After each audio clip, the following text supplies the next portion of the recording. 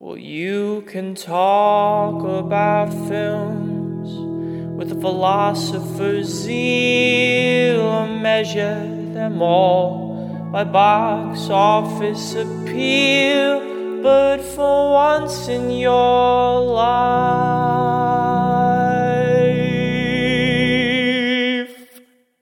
be real.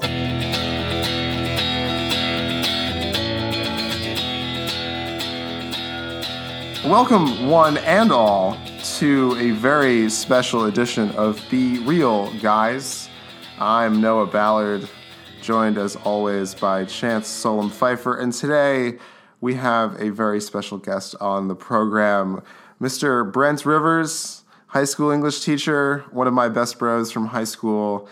And the reason that he's on the podcast today is that he has no choice. For the past 5 days, Brent and I have been living as a couple here at an all-inclusive Mexican resort here in Playa del Carmen. And so together we watched these three movies, aptly genred Americans in Mexico, to sort of, you know, lead into some interesting anecdotes about our travels, and also just that's how I understand things, is through movies. So it's been a rewarding experience. But Chance, how are you? I'm fine. I didn't know I was going to have to deal with anecdotes, but I'll steel myself for those. Oh, that's why we're recording from the Ocean Maya Royale here in Playa del Carmen. Yeah. So, Brent, how are you? How has the week been treating you? This week has been excellent. I don't think I really went through anything that any of the characters in these movies have gone through, so that's definitely a comforting feeling. Yeah. Right, that's good. Yeah. But no, I'm excited to talk about some of these movies because, well, boy, there's quite a range, I think, of experiences in Mexico. So the three movies that we're watching, or that we did watch and are discussing, are the Three Amigos, the Steve Martin Short, Chevy Chase comedy from 1986, The Mexican, the 2001 Brad Pitt, Julia Roberts rom-com western, sort of. Question mark? And Traffic, the 2.5-hour Steven Soderbergh three-headed drug war epic. So can't wait to get into that. And I think that came out in 2000. Does that sound right? Yeah. Nice. So Noah has suggested the strategy of going from least serious to most serious. So I think that means we're definitely starting with the three white guys in the sequins mariachi band type costumes. And 1986's Three Amigos. The Three Amigos. They were the biggest stars of their day. The Three Amigos are history. But that was yesterday. Look, boys, I know show business. Something always turns up. Telegram for the Three Amigos. How should we tackle this? I saw this movie when I was a little kid and loved it, and have not thought about it since. I was going to ask you if you'd seen this before, because I had not. Brent, have you seen this? This is the first time for me. So this is the first time for both of us, and if you can just imagine the way in which we watched it, this is at like the end of the day, like after drinking for nearly 14 straight hours, and just shoveling Mexican food into our faces, like at given intervals. We made it through the whole thing, though. It definitely kept our attention. It's the only movie we didn't take a nap during and then have to go back and rewatch it from a point that we both remembered. Oh, it's also by far the shortest. For what that's worth. So I'm sorry. When you ask Three Amigos ? Did you also include an upside down ? Oh, of course. Yeah. Okay, great. Yeah. So I just saw it when I was a little kid. I watched every John Wayne Western I could get my hands on. So I think I loved the sort of vaguest mockery of Hollywood Westerns. Right. The mockery, and then the fact that it sort of became an action movie briefly itself. Yeah. But reapproaching it, I hadn't thought of it in years. I don't think many people have. Yeah. I don't think so either. Probably the people who've made it are not thinking too hard about it either these days. I doubt it.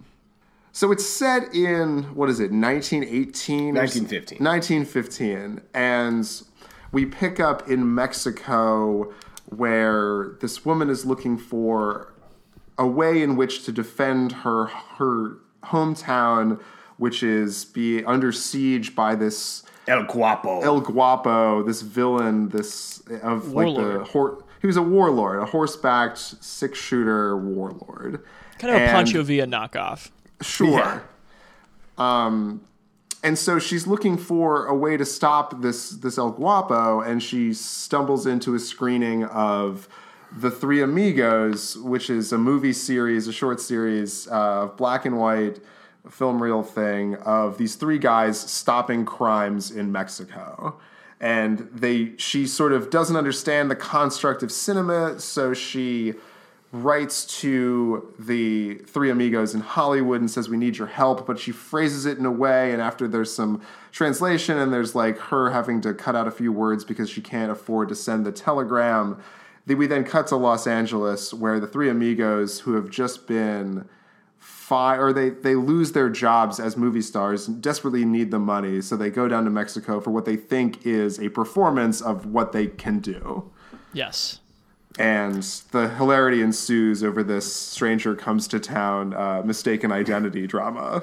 Yeah, it kind of a proto-Tropic Thunder, I would say. Well, that was the first thing that we discussed after watching this, was that how similar it was to Tropic Thunder. Yeah, but we did find that unlike Tropic Thunder, it seemed a little less focused on really lampooning the film industry. Like Tropic Thunder was, I think, very film heavy. This, it really just kind of uses it to kind of get you out the door and to give like the shortest cameos ever to Phil Hartman and John Lovitz. Like just 2 or 3 lines apiece, and then we're moving right along. Take the Amigos' clothes. Part over. But then I thought it was funny, the difference between this movie and Tropic Thunder is just sort of like the cynicism it had about these actors. Whereas, like, and Brent and I talked about this a bit, like, they may not be good gunfighters, but they're certainly, like, really talented entertainers.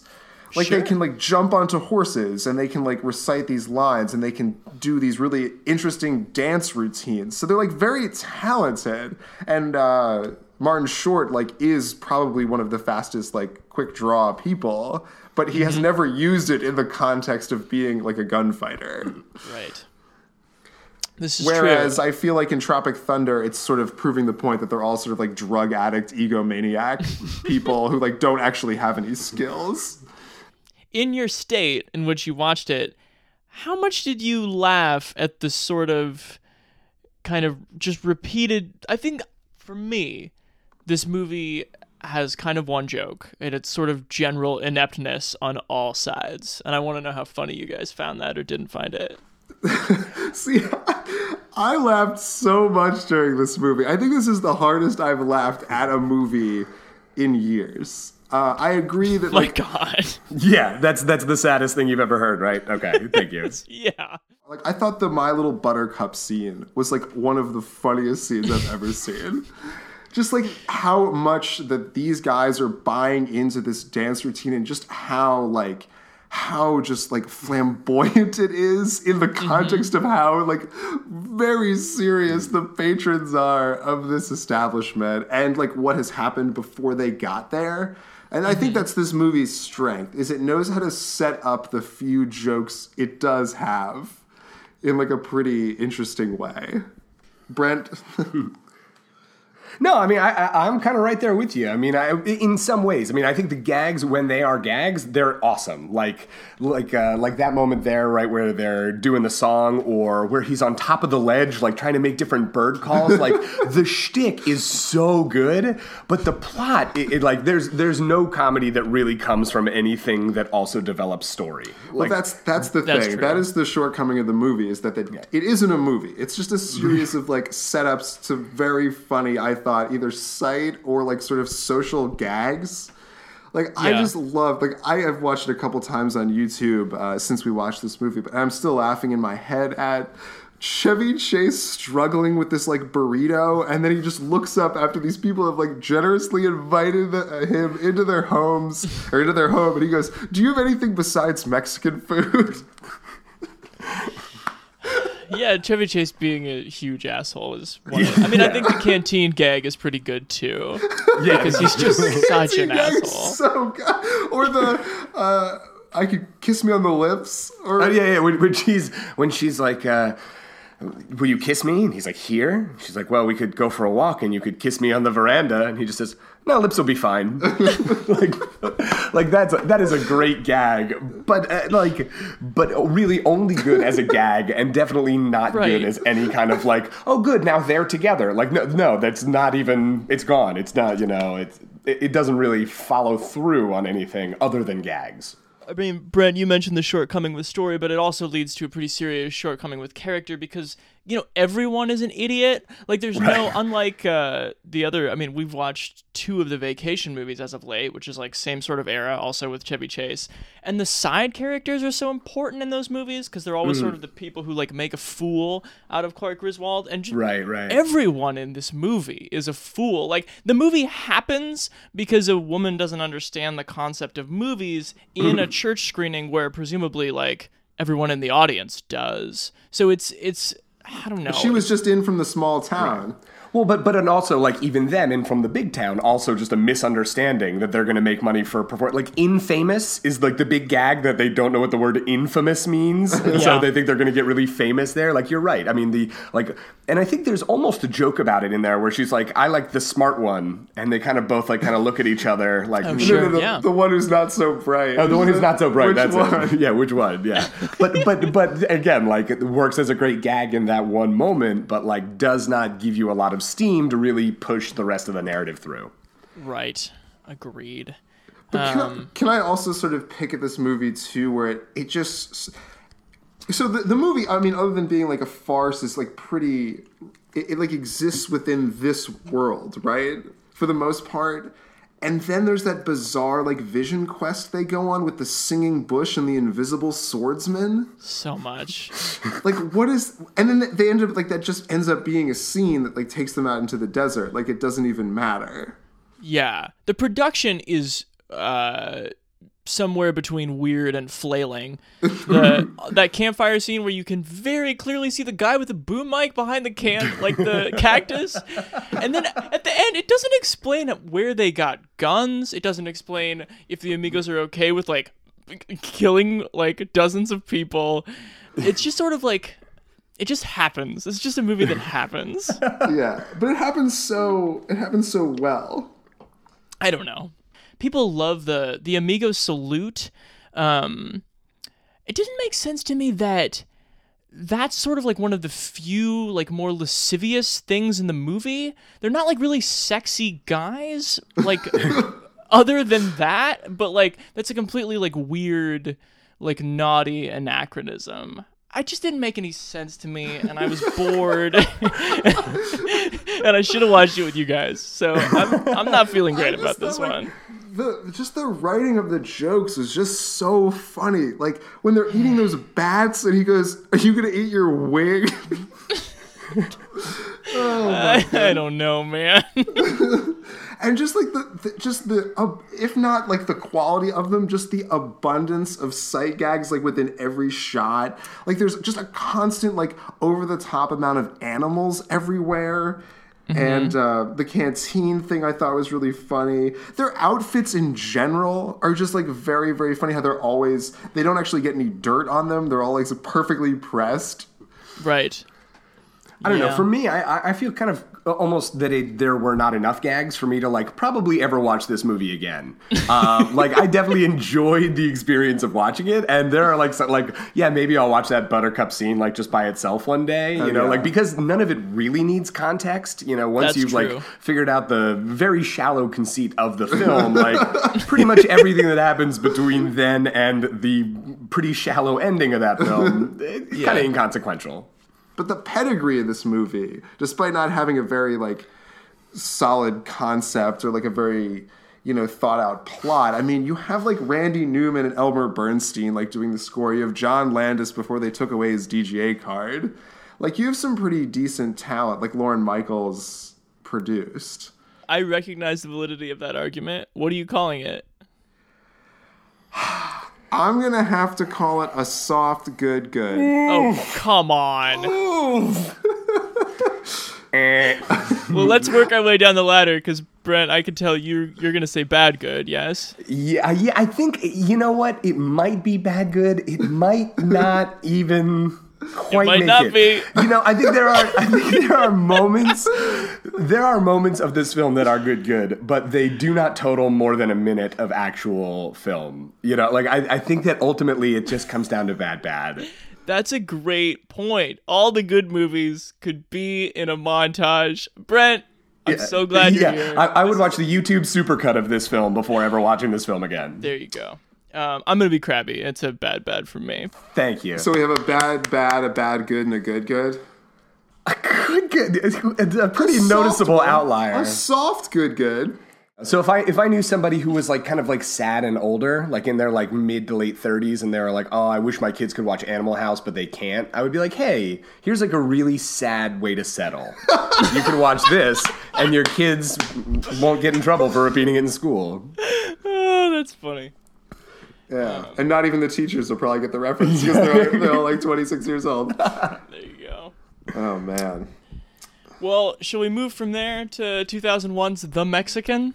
Yeah, and unless, Chance, you're on a completely different, like, plane of existence from us, I don't think we'll have too much of an argument to make about this one. Okay. Oh, wow. Uh-oh, that does not inspire confidence. Slightly between planes. What kind of plane? There's only one plane. Why don't you tell us what happens in this movie? Because you explain to us what the plot is of this film, and then we'll render our decisions. Well, do you want me to explain the plot of the Brad Pitt movie or the Julia Roberts movie? Too real. Okay. So this is a 2001 movie directed by Gore Verbinski of Pirates direction fame. Of Mouse Hunt fame. Of Mouse Hunt, the weatherman? Yes, those lesser fames. This is definitely infamous. Like lighter Verbinski, though. Oh, yes. So Brad Pitt is like a fuck-up, Los Angeles-based... he's basically like a courier. He does like non-violent jobs for a mobster. Sam was hoping to start her new life with Jerry, but there's been a sudden change in plans. You get your flight to Mexico. You pick up a pistol. Bring the gun back to me. I was under the impression that the last job was my last job. This job will be your last job. If you get on that plane, you will never, ever see me again. If I don't go, I'm dead. But Brad Pitt is in this relationship with Julia Roberts that's on the rocks. You get the sense that they're always squabbling. And he'd promised her they would go to Vegas, so she's very pissed that he's going to Mexico. She basically ends the relationship, throws the shit out the window. He goes to Mexico. She goes to Vegas. This is where our two movies begin. Brad Pitt meets the proprietor of the pistol, at least as it stands now, David Krumholtz, in a bar. Krumholtz is agreeable, tells him a story about the pistol, dies from locals shooting guns in the air, and it turns out that Krumholtz was ... the mobster's son?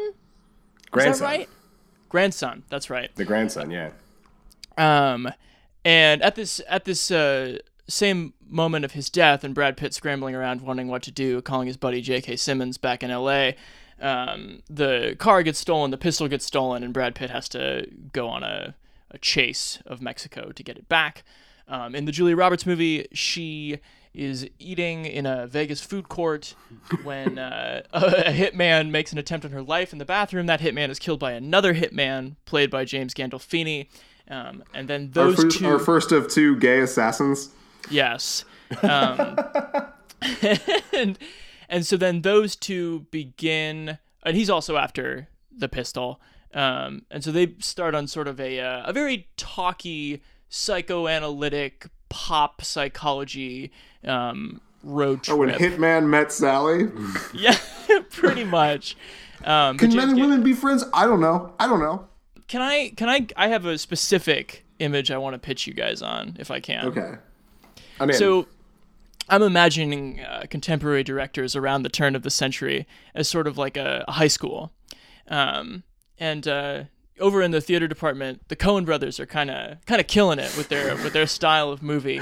They're becoming big things among the art kids and the punk kids and people like that. And Gore Verbinski and his friends like Brad Pitt are like on the football team, and they're like looking at the Coen brothers, and they're like, we could fucking do that. Like, why don't we try that and see what happens? Does anyone have $50 million? And I think that's what this movie is. It is like the poppiest, broadest director, like trying to make kind of like a meta folktale, and it ends up so weird. Well, it's like Quentin Tarantino minus Quentin Tarantino. Yeah, like that's what I think. It's like From Dusk Till Dawn without like the interesting vampire stuff, or Pulp Fiction without the interesting narrative devices. That's interesting, and just worse writing. And not good. That's the other thing that contributes to... And then the other thing, too, is that I think that's a great point about the jocks versus, like, the theater kids, is that everyone in this movie is miscast. Every single person in this movie is not right for the role they're playing. It's very bad. Well, to be fair, though, some of them don't have an established role until 2/3 or 3/4 of the way through the film. Right. How could they have known to cast based on the entire film? Right. Interesting point.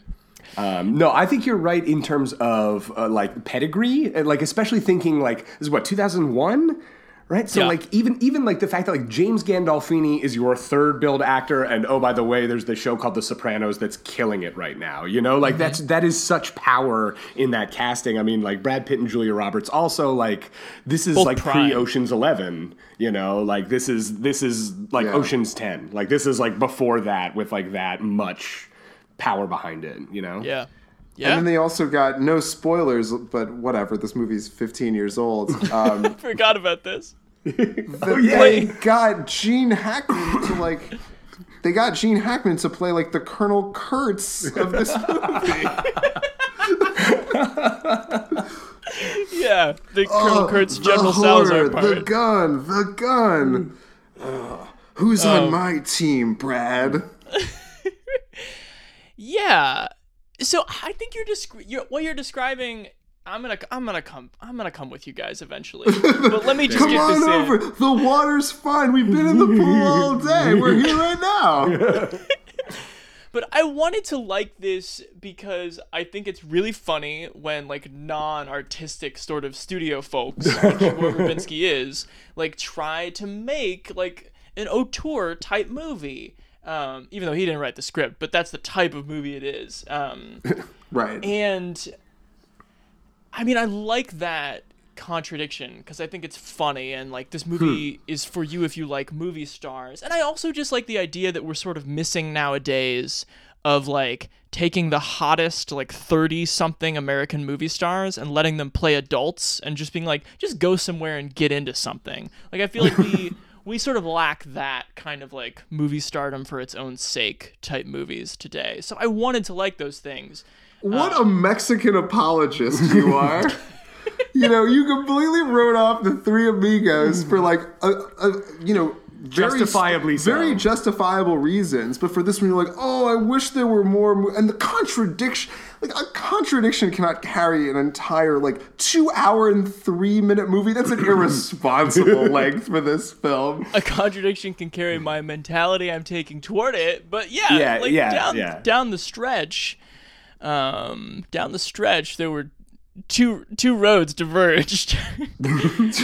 Were they the two different narratives that this film was telling? One about Julia Roberts and one about Brad Pitt? That's right. And so, yeah, you end up with this thing where all the importance is on the Brad Pitt side and all of the feeling is on the Julia Roberts side. And we don't know how Brad Pitt cares, if he cares about this gun, if he cares about Julia Roberts for most of the movie, and all she does is talk about him. Yeah, they're completely parallel. Yeah, good thing they're not all stock characters. Then this movie would be really unforgivable. I don't know. I thought Brad Pitt, I mean, as far as a stock character, like, you know, you said that he's kind of this fuck-up criminal, which I think he is definitely a fuck-up criminal, which we see, like, reinforced by him dropping a gun, like, 13 times throughout this movie, where he'll just, like, have to hold it, and it'll just, like, oop, it slips out of his pocket, or, like, I'm going to shoot you, like, oops, I dropped my gun. Like, it is pretty transparent as far as, like, the characterization that this movie does. But I do think that he's at least kind of, like, tapping into his burn after reading character before burn after reading, which is I think kind of interesting about like the Coen brothers-esque comment that you made before, in that like clearly he is somebody who like wants to be a character actor in this movie, but the character that he both has been given and kind of has created for himself doesn't leave a lot of traction. No, it does not. I think that's a good read. And I was so bored once Gandolfini and Roberts get in that car together. But then he just fucking dies and doesn't come back. That's so weird. Like, the only person who's been good to another person in this movie. Yeah, now you can kind of imagine, like, Gore and Brad Pitt, like, sitting together being like, dude, you know how in every one of these movies they kill the guy and he comes back at the end? Let's just have him kill him and it not be important. The whole thing was just a waste of time. It's artistic. It was a great way to reveal exposition while we talked about your relationship with Brad Pitt for the first hour of this movie. You were just a gay sounding board? Perfect. Let's kill you. Oh, man. I also think it's amazing that it seems that the acting direction that Julia Roberts got was like, hey, Julia, you remember your, like, trashy person with the heart of gold from Pretty Woman? What if you didn't have the heart of gold? But her and Brad Pitt have the movie hangs on her and Brad Pitt having chemistry, and they have none. Do we want to get into the fabulistic riff on the Mexican standoff, or should we just kind of pass that by? Because the movie spends some time with that. Well, and that's kind of interesting, too, because in the way in which it's revealed throughout the film about this story about this gun, the titular Mexican, if you will. Great. It all of a sudden just cuts to this kind of old-timey film look. We lose color. We get kind of the flickering light. And it kind of brings us back to literally the same visual aesthetic of Three Amigos. And not the entire film, but like the film that exists within that film. Yeah. And one of the things that I think will be kind of cool to talk about with Traffic is kind of how we see that kind of still coming up there as well. But I just wonder, like, what is that? I don't know. Like, Chance, you said you watched a lot of Westerns when you were younger and stuff like that. I mean, do you feel like that idea of, like, film happening within film is, like, even if it's kind of a kind of half-baked execution, you know, that idea that exists in both of these movies, why do you think we would see that repeat? I mean, but that's the aesthetic they're going for, right? The flicker of the reel as it's like playing on a projector in a public space. Right. Well, it's trying to bring us back to those early, like, silent films. Yeah. Tone. In some ways, these movies all sort of, I think, look at... they want to have Western elements to them, like Old West elements to them. And it kind of like Mexico is like the last frontier of that, given that the United States is sort of like all sort of updated and spoken for. I mean, I think they all like depend on that sort of image that conjures an idea of authenticity. I think they depend on that to feel important, but I don't think it means anything in this movie.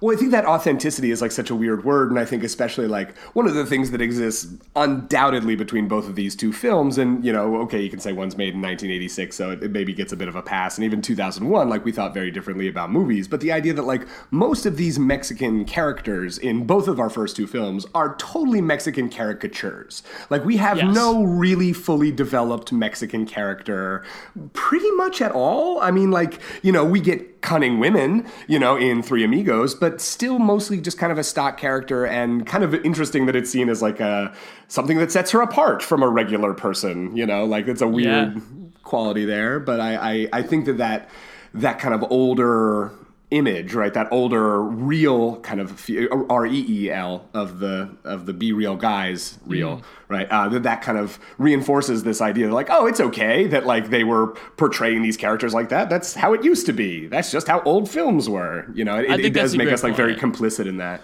Well, I think that's also the point of the genre too, and like one of the reasons we wanted to look at it, because like often, I mean, they all have the same conceit, right? There's this like typically very white person coming into this someone else's home and someone else's traditions, but still the production crew of this movie was predominantly white people. So you're going to have like, even if the person coming in is portrayed like as a fool or a usurper of some kind, it's still like, I mean, the only really like independent thinking Mexican character in The Mexican was like the car rental guy who like wasn't actually doing anything wrong. He was just giving them flashy cars and knew that they would get into trouble just because of that institution, but was having a little fun within the means of his job. So you guys think this is a bad movie? I think this is a pretty 100%. clear bad. Nothing soft about this response. No, this movie, so we put it on yesterday, and I maybe made it to David Krumholtz, and then I was like, I'm out, and rolled over and took a 3-hour nap. So yeah, bad. All right, well, should we get to the harrowing part? So, Traffic is a 2001 film from Steven Soderbergh. It is an epic of a film, 2.5 hours, probably a little bit more, and it really masters that kind of storytelling technique of kind of layering in, folding in multiple storylines that all are attacking a similar issue, a similar controversy, and so sometimes that can become a little bit preachy, or that can be very kind of overdone, you know, very kind of deliberate and obvious, but Soderbergh just does it so well here. He's got a bunch of different characters in it. We've got Michael Douglas, who is both a wealthy father as well as the newly appointed drug czar, so he's kind of representing the U.S. federal government in this kind of war on drugs. Of course, Traffic, the whole involvement with Mexico, is involving the American relationship with Mexico and this kind of drug trafficking issue and the war on drugs. So Michael Douglas, again, whose character represents the U.S. federal government. Also, we are kind of dealing with him, we're dealing with Catherine Zeta-Jones, who very early on in the film, her husband, she's a very wealthy socialite in San Diego, with a kid in private school and a baby on the way and a nice fancy Mercedes. Her husband is arrested as the head of a drug czar kind of ring. As he is arrested, we have the cops who are played by Don Cheadle and Luis Guzman. Oh, Luis Guzman. Oh my gosh, who are basically the ones who are kind of helping to kind of bring down this kind of drug lord, their DEA. So again, a lot of American side, but most of these characters kind of operating around the San Diego, Los Angeles area. On the other side of the border in Mexico, we do have Benicio del Toro, who plays a cop in Tijuana. Tijuana. And he is this kind of real paragon and kind of the moral heart of this film, in that he is over and over again seen as someone who's not taking bribes, someone who really cares about the work, believes very much in his country and his people and the kind of human experience that is here. And he gets involved with a high-ranking army or military officer. General Salazar in Mexico, as he kind of attempts to take out one of the big cartels in Mexico.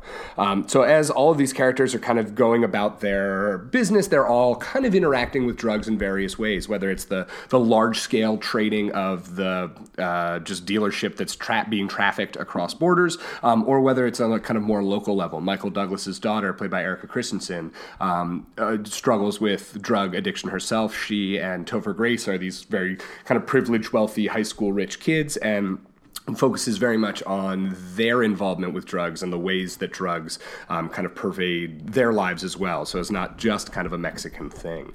And then from there, it just kind of spirals. I mean, as it's obviously gone on for so long, even just like, that's just the premise of this movie. Right. You have just a lot of different storylines kind of folding together. You've got a lot of really interesting narrative techniques and just a lot about this film that I'm really excited to talk about.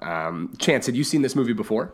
I had twice, I think, and I love, if I could say, I love your use.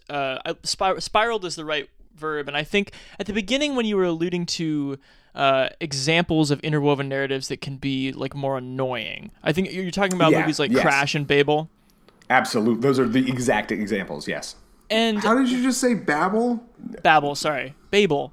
Babel is the bad album by Mumford & Sons, who requested that it be pronounced Babel and not Babel of the Towers fame. Sorry. So. The thing that this movie does not have in common with those is even though the characters interact, I don't think Steven Soderbergh really cares how or when they meet each other. The way a movie like Crash, the whole idea is like, you will enjoy how interwoven this is. These people are connected by virtue of the fact that they're in a whirlpool of futility and they're all going to the same place.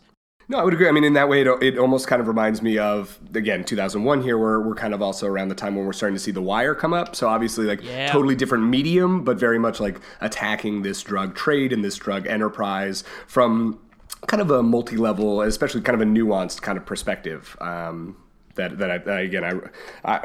tipping my hat a little bit. I think obviously this movie here is beyond good, probably great. You know, I just really enjoy this movie. But I love the like you said, that it's not annoying, those kind of character developments. Can't you for 1 second imagine that none of this had happened and my drugs had gone through? What would be the harm? Huh? What would be the harm? A few people get high who are getting high anyway. Your partner's still alive. We don't have to have breakfast together. Don't you see this means nothing? Your whole life is pointless. You're really breaking my heart, man. The worst part about you, Monty... Monty? The worst part about you, Monty, is you realize the futility of what you're doing and you do it anyway. I just think that every character is so well developed and their needs are so, like, they're so immediate and they're so tangible. Like, I just thought it was so interesting that even a character as small as Dennis Quaid's character, like playing the family lawyer to Catherine Zeta-Jones and her drug-dealing husband or drug-smuggling husband, he just wants to fuck. Like, that's his end game. And that's an interesting need to have compared to Catherine Zeta-Jones, who's literally trying to hold her family together. And he's just, like, putting himself in a position where they can have sex. Yeah. And that's such an interesting sort of thing to watch, like how their relationship devolves. And then he sort of gets his comeuppance at the end. Well, a la Quaid, I think one of the great things about this movie, I mean, you have these three major stories, but the connective tissue, the vignettes, are just dozens and dozens of supporting parts where someone like kind of shows up in a very like brief episodic way and sort of tells you like how or why this isn't going to work. I think the best example is probably James Brolin talking about Khrushchev's two letters. Oh, that's awesome. Yeah. It's great. Soderbergh has structured this movie really well. And I think that's the thing I really like about Soderbergh movies is that even if you don't always love the choice he makes, he always goes into a movie having a very specific choice that he's decided to project this movie through. And in this way, I mean, you have the narratives and then you have the visual stuff, which I think we should talk about. Oh, yeah. So, yeah, in Mexico, you have, like, sort of this yellow filter. So cooked. What's that? So cooked. Everyone's just frying in this. Yeah. And then in sort of the, like, very government-y situations, it's this, like, very serious blue. Yeah. And then you have... You've got the green filter with kind of the teenagers, the kids, especially most of their time spending out, like hanging out in abandoned mansions, just doing copious amounts of drugs. But they've got that kind of green filter kind of done. And again, really in a very subtle way. I mean, you definitely notice it. And obviously once you see it, you can't unsee it. But it really doesn't feel, say, quite as different as... like a true like a flashback scene would look or something. You know, it becomes very natural. Well, because you don't want to have this movie turn into a documentary where you're just like jumping from place to place with needing title cards. So I think it's important to understand which plot line you're in and use the colors, not really to understand location, but almost to understand like plot line. And then, like, you know, you have, like, sort of 3/4 of the way in the movie when Benicio del Toro arrives in the United States, suddenly you're seeing Benicio, like, in the blue.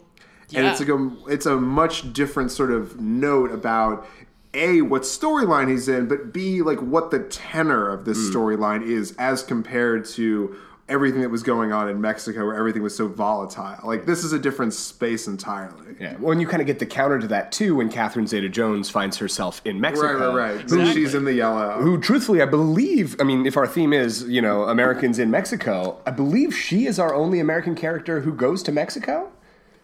Yes. Michael Douglas visits Salazar. Oh, that's right. I really like Benjamin Bratt in this. I love Salma Hayek in this. Oh, yeah. Who's only really in those 2 scenes. And she's great, too. Yeah. And then you can't say enough about Quaid. Quaid's here to fuck. Quality Quaid. Yeah, I mean, I love that Quaid would even take this part. This sleazy part. He auditioned for the Michael Douglas part, and they were like, "Why don't you do this?" Yes. And they're like, "That was adorable, Dennis. We'll throw you this part." Oh yeah. Oh, and what's his name? The guy who plays Frankie Flowers, our second gay assassin. That's right. That performance is when Benicio pushes him out of the van and he runs through the public that's area. Horrifying.